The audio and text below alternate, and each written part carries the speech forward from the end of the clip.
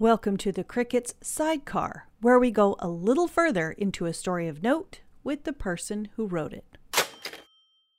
So we're here with Kris McGinn, who wrote a piece about the Mill restaurant. It's sort of a cafe eatery in Essex. And what struck me about the story was you wrote this great piece about a wonderful place that was opening up, and it opened in February. And COVID hit in March. Right. I can't imagine what it was like. So let's start with the Mill within that context, huh? Yeah, that's how the Mill started. So that's just perfect. Let's talk about it. Yeah, they were coming to Essex. Everybody was excited. Of course, as the Cricket, we all decided to do a piece to say welcome. And I think I spoke with them.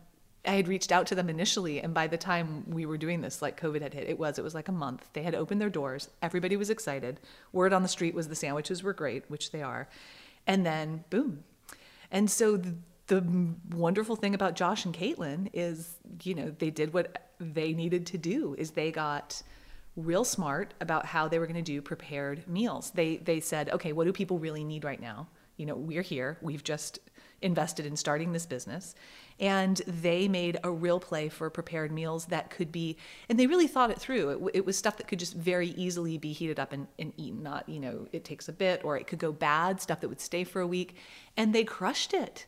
People started going to them for meals, people that couldn't get out, didn't want to go to the grocery store. I think they had a delivery service at some point that they could sustain. They sustained it for a while.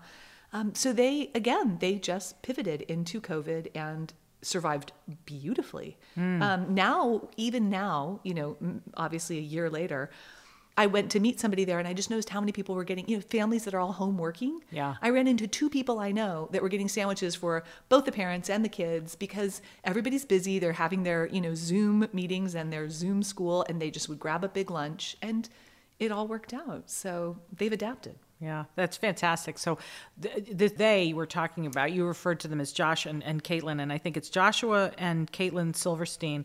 Now, Josh grew up in Manchester. Yes. And as a matter of fact, I think he cut his teeth on cooking by working at the Singing Beach Club with Tim Hopkins. Oh. And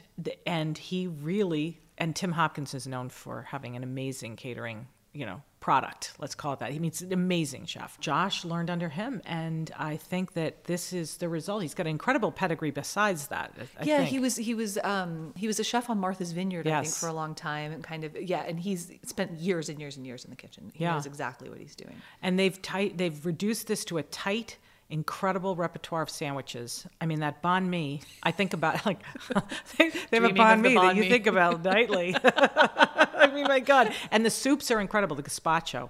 Nice. Holy smokes, that gazpacho is really good. Oh, good. For summer, that's going to be amazing. Oh, and then they run, don't walk. Right. And this summer, this was the fantasy that they had. And maybe they'll have this is of people going out on their boats, coming and ordering, 10 sandwiches and the gazpacho and the iced coffee, and off you go. And they also have some pretty darn good cookies.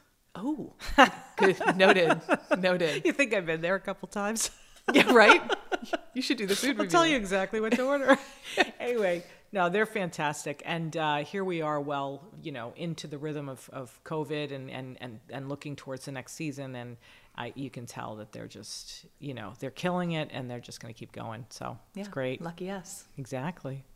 Thank you for listening to this episode of Sidecar. To hear more Cape Ann stories like these, subscribe to the Sidecar podcast from thecricket.com on your favorite podcasting platform.